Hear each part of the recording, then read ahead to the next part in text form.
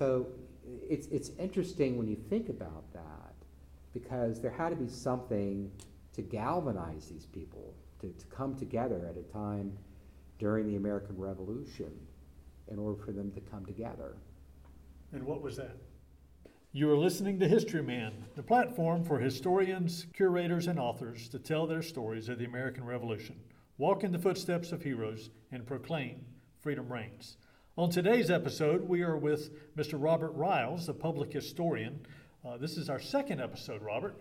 Robert, for our listeners, has a master's in library science and a master's in history coming from Florida State. So welcome, Robert. We're glad to have you back. Thank you, Eric, and please don't hold that Florida State against me. We're glad that you bring the credits with you as we talk about the Scotch Irish Covenanter Presbyterians here in the backcountry of South Carolina prior to the Revolution and during the Revolutionary War, and how it's lost to a casual viewer of the Revolutionary War conflict just how much they played a role in turning back British domination in the colonies. You're exactly right, Eric. In fact, in 2014, there was a published work by Dr. Rick Shakon and Michael Scoggins, the late historian of York County, titled The Great Awakening and South Carolina Backcountry Revolutionaries. I believe that was the name of the title. So we're talking about York County, South Carolina. That's correct. Okay. My apologies. Yes, York County, South Carolina. And that was an academic work that was based on looking at the role of how the Great Awakening movement earlier in the 18th century had inspired religious movements, yes, throughout the South and whatnot, but also how the seeds of the Great Awakening and this fervent zeal, this fervent approach of taking the scriptures and moving people in such an emotional fashion could be done in such a way that it was also a galvanizing force that could characterize the role of religion in such a way that it was like a religious war of good versus evil. And that is where Mike Scoggins' role in this work really comes to light. And Mike used one particular experience of a devout Covenanter to really nail home that message. Well, before we get started in taking a deeper dive into that, tell our listeners a little bit about what you do and how they can reach you. Sure. Well, I'm a public historian by trade, which can mean that I wear multiple hats. In fact, I've been an archivist, I've been a curator in Tallahassee, I've been an archivist up here in York County, and I also do public programs where I dress up in historic persona and I deliver part of a program with a lecture per se, and then behind that lecture I do a first-person interpretation. And the one that I've developed for this particular topic focuses on the research that Rick Shakon and Michael Scoggins. I was in the audience when you did one the other day at Kings Mountain. It was very good, and I encourage any listeners that are looking for a public historian to give that type of lecture. I encourage them to get a hold of you. So how would they get a hold of you? I appreciate that, yes. For those who are interested in this program, people can get a hold of me by my email, which is rylsr@gmail.com. That's spelled RYALSR@gmail.com. Very good. Well, so I'm going to sit back and let you tell me a little bit about the Covenanters and their history here. Well, in a nutshell, the Covenanters, they were what you might call radicalized Presbyterians, or that is how the Presbyterian Synod up in Philadelphia perceived them to be. Let me backtrack a little bit on that.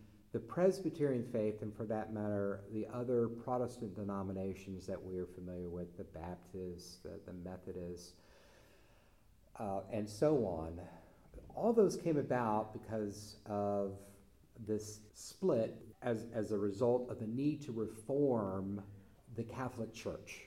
And of course, the earliest proponent of this was Martin Luther, in which he actually was the first to break off from the Catholic Church and form his own church. That began the Protestant Reformation, what we know as the Protestant Reformation. Luther kind of opened the door for other reformers to make a play. One of those, being the most influential, was John Calvin.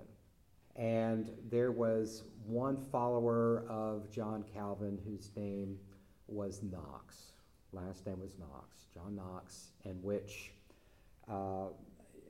Knox brought that tenet of the Reformed beliefs of looking at the scriptures themselves as a means of salvation, not necessarily going through a pope per se, of eliminating the pope as the head of the church per se. Right. And also reforming the body itself, so it's a little bit more, I don't want to say egalitarian, but there was more of an elected structure. That certainly is one big component of the Presbyterian faith. You know, you have your electors who are elected in different positions. Some would characterize the Presbyterians as being full of committees. If you're not if you want to do something in the Presbyterian Church, it has to go through a committee first. But that is part of the democratic process of that. And so that is something that evolved over a period of time, this new type of structure and this new type of belief system, where it was more about, we are all children of God, and we do not go through a papal authority in order to talk to God or to receive instruction about our salvation. We do not receive those dictates. However, there was one particular Protestant sect that emerged during this time that was probably closer in line to the Catholic Church, but there were two fundamental differences between the Catholic Church and this church, which became known as the Church of England. The Anglican Church. The Anglican Church. The Church of England, or the Anglican Church as it was known, was founded by King Henry VIII. And we all know that King Henry VIII had a series of wives, right? Divorced, beheaded, died, divorced, beheaded, survived. That's how you remember what happened to King Henry's wives, but I digress. The first wife, Catherine of Aragon, could not bear Henry's sons. All right, so he looked towards this younger maiden, Anne Boleyn, as a possibility of bearing him male heirs, because that's what you needed to do in order to perpetuate the royal line. But the problem was Henry was Catholic, and within the Catholic Church you have to get permission from the Catholic Church in order to have your marriage annulled. Well, this was a time where the Pope and the King were kind of competing over who was going to hold power within the religious domain. Henry wanted it his way, the Pope wanted it his way. Henry said, "Give me my divorce and my annulment." The Pope said, "No way." And so it got to the point where Henry said, "Okay, fine, you can have your church. I'm going to establish my church," which became the Church of England, in which he made himself head of. And of course, in the Church of England, or the Anglican Church, you have this tolerance for not necessarily the annulment of the marriage, but an actual divorce. All right, so that, in a very crude kind of nutshell, explains how the Church of England was formed and for what reason, the background for it. At the same time, some of the bureaucratic and administrative functions of the Church of England really reflected the same kind of organization as the Catholic Church. You still had your bishops, you still had your clerics, and of course the Church of England being something where the head of the church was the king, there was a state control over the church itself.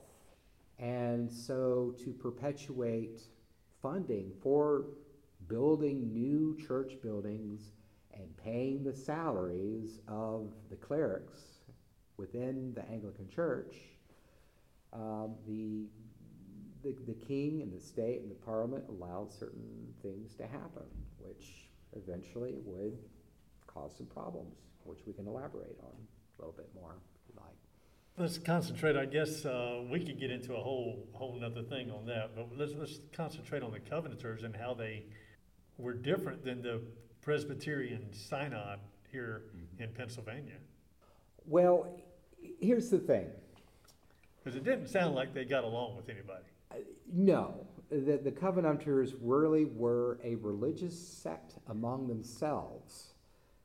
They were fervent believers in what was known as the Solemn League and Covenant. That was an organization that was formed back in the 18th century, around 1743, in which religious toleration was granted to the Scottish, specifically the Church of Scotland, to allow them to worship as they pleased. That was a promise that was made by the English king and the Parliament. That was an acknowledgement. You can worship as you please, with the understanding that the Church of England was still the preeminent official religion of the British Empire. So they come over to America. Well, it's interesting. They have a long history. The Presbyterians, both the moderates and what would be the Covenanters. The Covenanters really were focused in the counties of Lower Scotland. They were not the Highlanders, not the Highlander Scots that you think of in kilts. These were more along the lines of... These were the guys in the trenches between the British and the Scottish. Yeah, exactly. So these are the ones that were actually fighting. They were hiding up in the mountains. Yes, All right. yes. And they also, these particular Scots, who were Presbyterians, and some of them moderate, some of them Covenanters, also lived in the northern counties of England. Right there, they were right there on the border between both. Okay. And because of England's enclosure laws, those Scots were basically forced off of their lands in Lower Scotland and Upper England and forced to migrate to the Ulster Plantation in what is today Northern Ireland. And the purpose of that was to attempt to make all of Ireland, to convert all of Ireland from being a Catholic faith to becoming a Protestant one. Well, it didn't work very well. Instead, the Irish who were there, who were staunchly Catholic, hated the Presbyterians. And the overlords who were there in Ireland, who were responsible for the oversight of all of this huge influx of Scots Irish as they would come to be known, didn't particularly care for them either. And so the Scotch Irish themselves kind of became this marginalized people. They became more insular because they were being persecuted from all different sides over a period of time. And then, of course, you have the Covenanters, who, because of their fervent beliefs that the Presbyterian faith is the one true, only Christian doctrine that really matters, of course, you're going to butt heads with the Anglican authorities, and then, of course, with the Irish, and then, of course, with your more moderate cousins within the Presbyterian faith, and for that matter, any other denominations. Mm. But they were quite fervent and devout in this. They were what you might call very literal-minded zealots of the Presbyterian, the tenets of the Presbyterian faith. So when you say zealots, it comes to mind that they, and I read this somewhere, and you correct me if I'm wrong, because you are the expert here, and I'm just kind of in the audience. But when you say zealots, they looked at every government on the face of the earth as being subservient to God, right? God, they listened to God, they didn't listen to the government. So if they felt God was leading them one way, that's the way they went. And there was no ifs, ands, or buts, because they were dealing with their salvation of their souls, right? And everything here is temporary in their mind. That's exactly right. You nailed it right on the head, because that was something that was fundamental and foremost, that God, the Almighty God, is head of the church, Right. and is the creator of his domain, right? And that all authority, secular, religious, political, everything, comes from God. We are all equal here. I think that's an important tenet, especially when you think in terms of the Anglican Church and the Catholic Church. You couldn't get married without having them say you're married, right? That's exactly right. And that really flew in the face of these Covenanters, or Scotch Irish in general, Presbyterians in general, but especially the Covenanters, to have an affront to say that something as important as marriage had to go through a government. Yes, the Marriage and Vestry Acts, they stipulated that any and all marriages that were performed within the British Empire had to be performed by an Anglican priest in order for them to be recognized as legal binding marriages within the state. And not only that, but you also had to pay a marriage license for that. You had to pay for the services that were rendered. And those payments that were made to the priest went to construct other Anglican churches and to pay the salaries of the priests. Now, if you're a Presbyterian, or if you're Methodist or Baptist or any other faith, how's that going to make you feel? Right. You know? Now, if you're a Covenanter, how's that really going to make you feel? Right. So it was a slap in the face to the Covenanters that this is something that they had to be subservient to. So what did they do? They got married within their own congregations anyway, performed by their own ministers. They didn't care. And when it got to the point where colonial authorities began to put their thumbs down on these type of practices and began to want to collect those church tithes and taxes, they simply thumbed their noses at colonial authorities and moved on. And so that was one of the reasons why they eventually immigrated to the colonies. Of course, when they got here, the more moderate wing of the Presbyterians that had been here for a few generations in the colonies, they didn't really know what to do with the Covenanters when they got here. Because this more moderate synod in Philadelphia, by the way, a synod is simply a term that refers to the organizational body of the Presbyterian Church. Okay. All right. There has to be some level of organization, but it's designed just to keep order. Okay.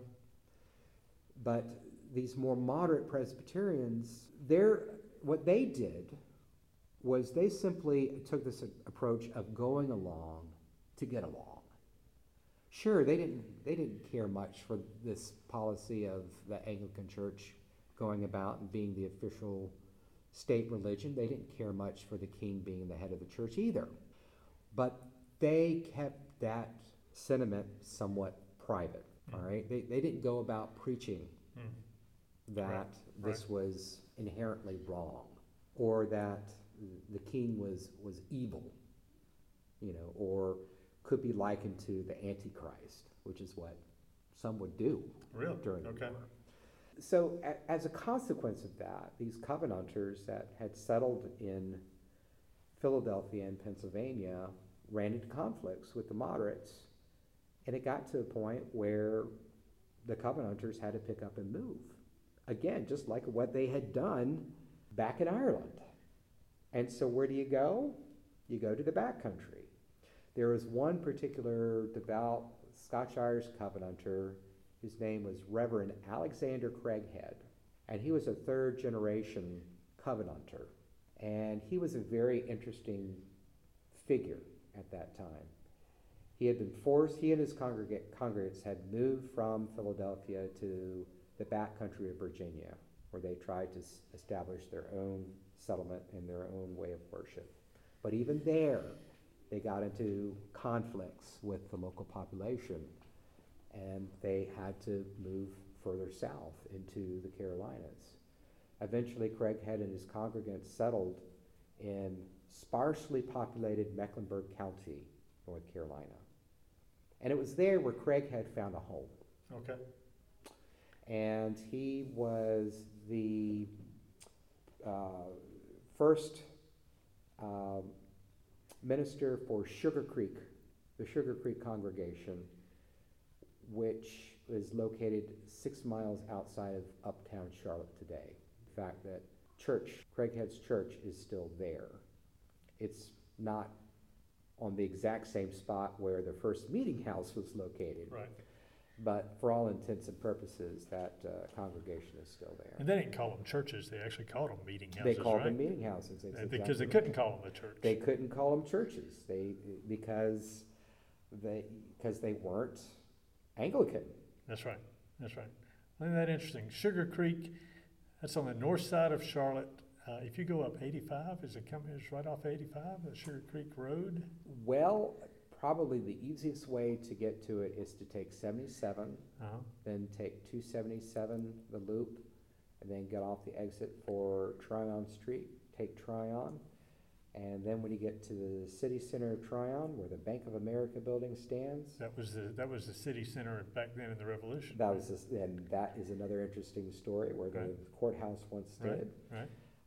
Then from there you drive 6 miles north, on North Tryon Street, and Sugar Creek, well, they renamed it Shugaw. I don't know why, but they named it Shugaw Presbyterian Church, but it's Sugar. I got you. Sugar Creek Presbyterian Church is there today. And there are 3 large cemeteries that are there. The smallest one is one that has Craighead's grave there. But Craighead, he really planted the seeds of dissension in this area for other Covenanters to come in and pick up on. He was preaching anti-British rhetoric before the war. Really? And like Moses, he may have seen the promised land to some degree, but never had the opportunity to cross over the valley and get there. He died in 1766. Long before the American Revolution. But his influential role in establishing this anti-colonial sentiment was something that had taken seed throughout Mecklenburg County, which was a much larger area than what it is today. There were 7 sister Presbyterian churches in Mecklenburg County, which included all of Mecklenburg County, all of Cabarrus County, all of Union County, North Carolina, back then. So there were 7 of them, and that is the type of rhetoric that is being espoused to the population. So, if you grow up hearing these type of sermons or this type of rhetoric or this type of belief system, then that is something that inherently becomes part of you and your psychology. That's important to know, too, because it wasn't just he came down here, he preached it, and then all of a sudden they went to war, that sort of thing. we're talking generations at that point, That's growing exactly up in this area, right. being inculcated to that way of thinking, that belief system, that sort of thing. So when the British came in and ran up against that belief system, number one, it was foreign to them, right? They didn't understand where they were coming from. How could you do that? Because they grew up in a different belief system, right? So these two belief systems came and butted heads, and Yes, it's they interesting. did. Absolutely, they did. Yes. Alexander Craighead and his congregation, they came down to this area in the 1750s. Okay. So really, if you're thinking about it, this 1750s, then you have the French and Indian War, Mm-hmm. and then you have the American Revolution. So there's a lot that's going on between that time span. Mm-hmm. And it was during the French and Indian War that you have a lot of forced migrations into this area. So you're going to have more Covenanters that had been marginalized on the Virginia frontier that are coming down into this area. Right. And at the same time, you also have relative, quote unquote, newcomer Covenanter denominations like Reverend William Martin and his congregants coming up through Charleston from the south, coming up that way, Mm-hmm. not wanting to establish themselves among those Anglicans down there in the low country of South Carolina, but finding their home in the back country of South Carolina where And they the could governments of those particular colonies were happy that they settled here because it was a buffer between them and the Cherokee. Yeah, it was kind of like an uneasy agreement between the two. Right. You know, Right. it's like, if you guys stay in the back country, then, you know, that's fine. You guys stay there and worship as you please, even though, you know, obviously there were times where, you know, the colonial authorities did try to do some overreach, and the same with the Anglicans. They Mhm, tried to, mhm. you know, overreach in the back country. But there was this implied understanding of that case. And the Anglicans, you know, they didn't care much for this group of people. There was one Anglican minister, his name was Charles Woodmason, who had some pretty nasty things to say about the Scotch Irish Presbyterians, especially those living around the Hanging Rock Right. settlement. Right. He referred to them as a lazy, heathen, sluttish type of people that delighted in their own pursuits, and that they were just a bunch of ne'er-do-wells. If you ever have the opportunity to read through Charles Woodmason's diary and his accounts of the backwoods Scotch-Irish Presbyterians, it's really, you come across some really interesting and funny type of insights that he brings to the conversation. And they didn't particularly care much for him either. If you read through them and you take it for what it is and who it's coming from, he doesn't seem like a very happy person. No, he does. It's like, I got relegated to this backwoods place and I hate it all the time. So, but you speaking of Hanging Rock, he did perform marriages at that Hanging Rock. He married 300 couples at one time. He did. He So, did. And they used him during the regulator movement to petition the government to help them out with some of the problems that they had in the backcountry of South Carolina, which they needed more government. You know, if you had a problem with your neighbor stealing your pig, well, you had to go all the way to Charleston to get that settled. And he helped them write the petitions to try to get government, centers of government more accessible in the backcountry. So he had some positive things, but he sure didn't like them. He didn't like the backcountry. He didn't like him. So you talk about William Martin, and you've talked about Craighead, and you talked about from Hanging Rock, you got Chester County, Lancaster, into Union County in North Carolina, up to Cabarrus and Mecklenburg over to the west right there. So this whole little area, then within the confines of that, you got York County, the new acquisition district, and you have the Catawba Indians. So we're talking a 5 to 6 county area just in this northern part of South Carolina, centrally located northern part of South Carolina into the southern part of North Carolina in that Piedmont region. And That's where all of this happened, right? Yeah, and today we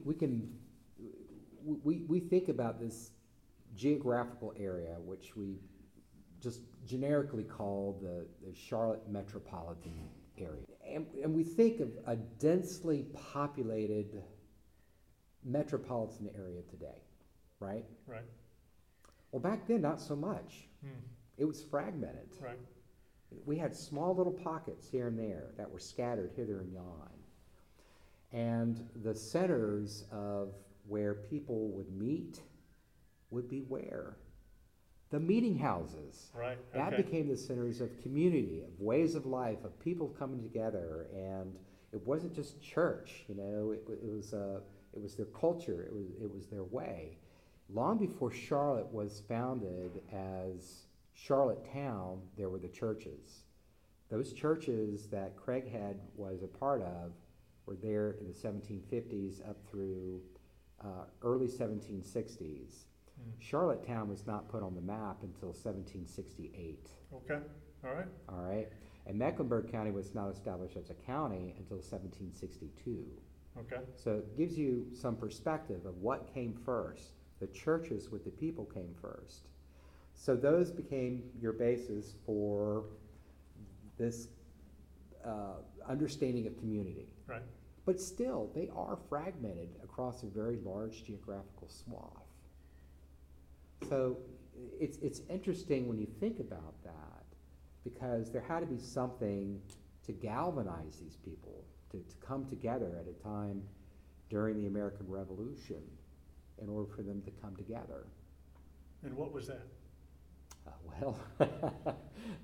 What that was May 12th, 1780, when Charlestown had fallen, and then not long after that, at the end of the month, we had this one horrific event called Buford's Massacre, May 29th, 1780. This is the Waxhaws that happened in, right? Buford's Massacre happened in the Waxhaws, right at that North Carolina, South Carolina gray area that has changed and morphed over the years and stuff. But that Waxhaw settlement is right in the middle of this Scotch Irish Covenanter type of influence that you were talking about, correct? You're exactly right. The battle itself took place in what is present-day Buford's Crossroads, which is 9 miles east of present-day Lancaster, South Carolina. It was a battle between Colonel Abraham Buford and his army, which was 350 Continentals from Virginia, who had marched down from Virginia, and their original mission was to go to Charleston and provide aid and relief to the Southern Department, and they were on their way to do that. They had not learned that Charlestown had been captured. And when they did, they were over halfway there. And so what they had to do is they had to turn around, and for a 350-person army with wagons and baggage and everything that goes along with an army, you can't exactly turn on a dime and just easily retreat back to Hillsborough. Their mission had changed. Part of the mission was that they had to retrieve John Rutledge, president of South Carolina, and rescue him from British forces at that time. Rutledge had managed to sneak out of Charleston and into the Low Country, and that was Buford's mission, was to safely escort John Rutledge back to North Carolina, where he could still represent South Carolina's interest in exile. Okay?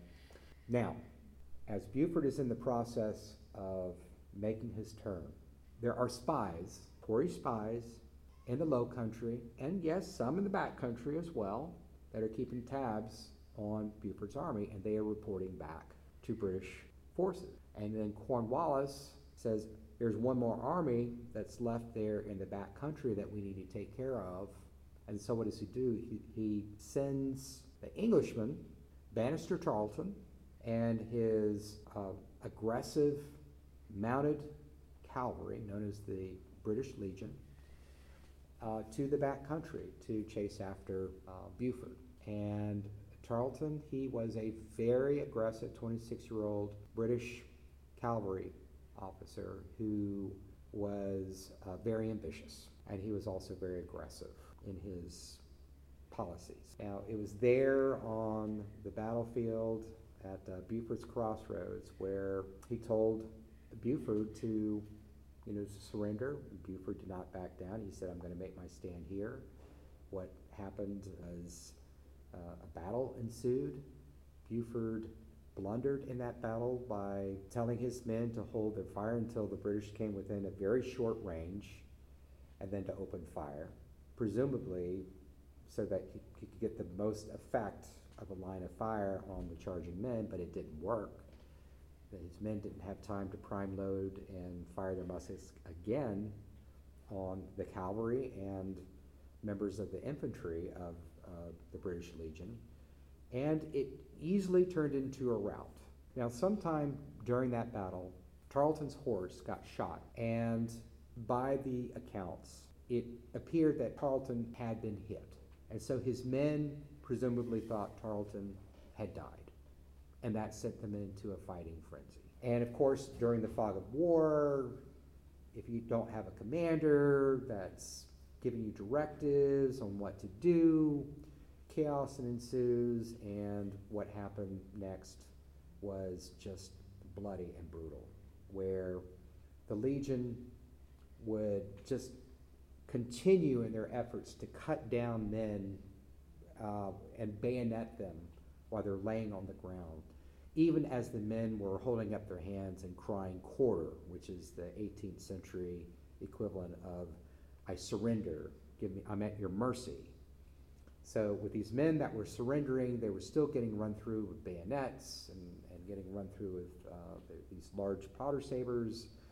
And out of Buford's 350-man army, 113 men were killed, and a substantial number were wounded. About 75% of Buford's army had basically been put out of commission, either dead or wounded. Wow. And then they were taken, some who could be transported off the battlefield to the Waxhaw Meeting House, which had been turned into a makeshift hospital. So people who witnessed this event and the fact that men were saying, I surrender, and being cut down anyway, well, that became the rallying cry for people to come together at a time of need, out of concern that what happened there was going to happen to them in their own settlements. But it was going to need voices to carry that message through. And those voices were the voices of these devout, radical Covenanters like Reverend William Martin. Very good. How can people reach you if they want to take advantage of your skills? Well, they can reach me at my email address, which is rylsr@gmail.com, and that spelling of the last name is RYALSR@gmail.com. Well, very good.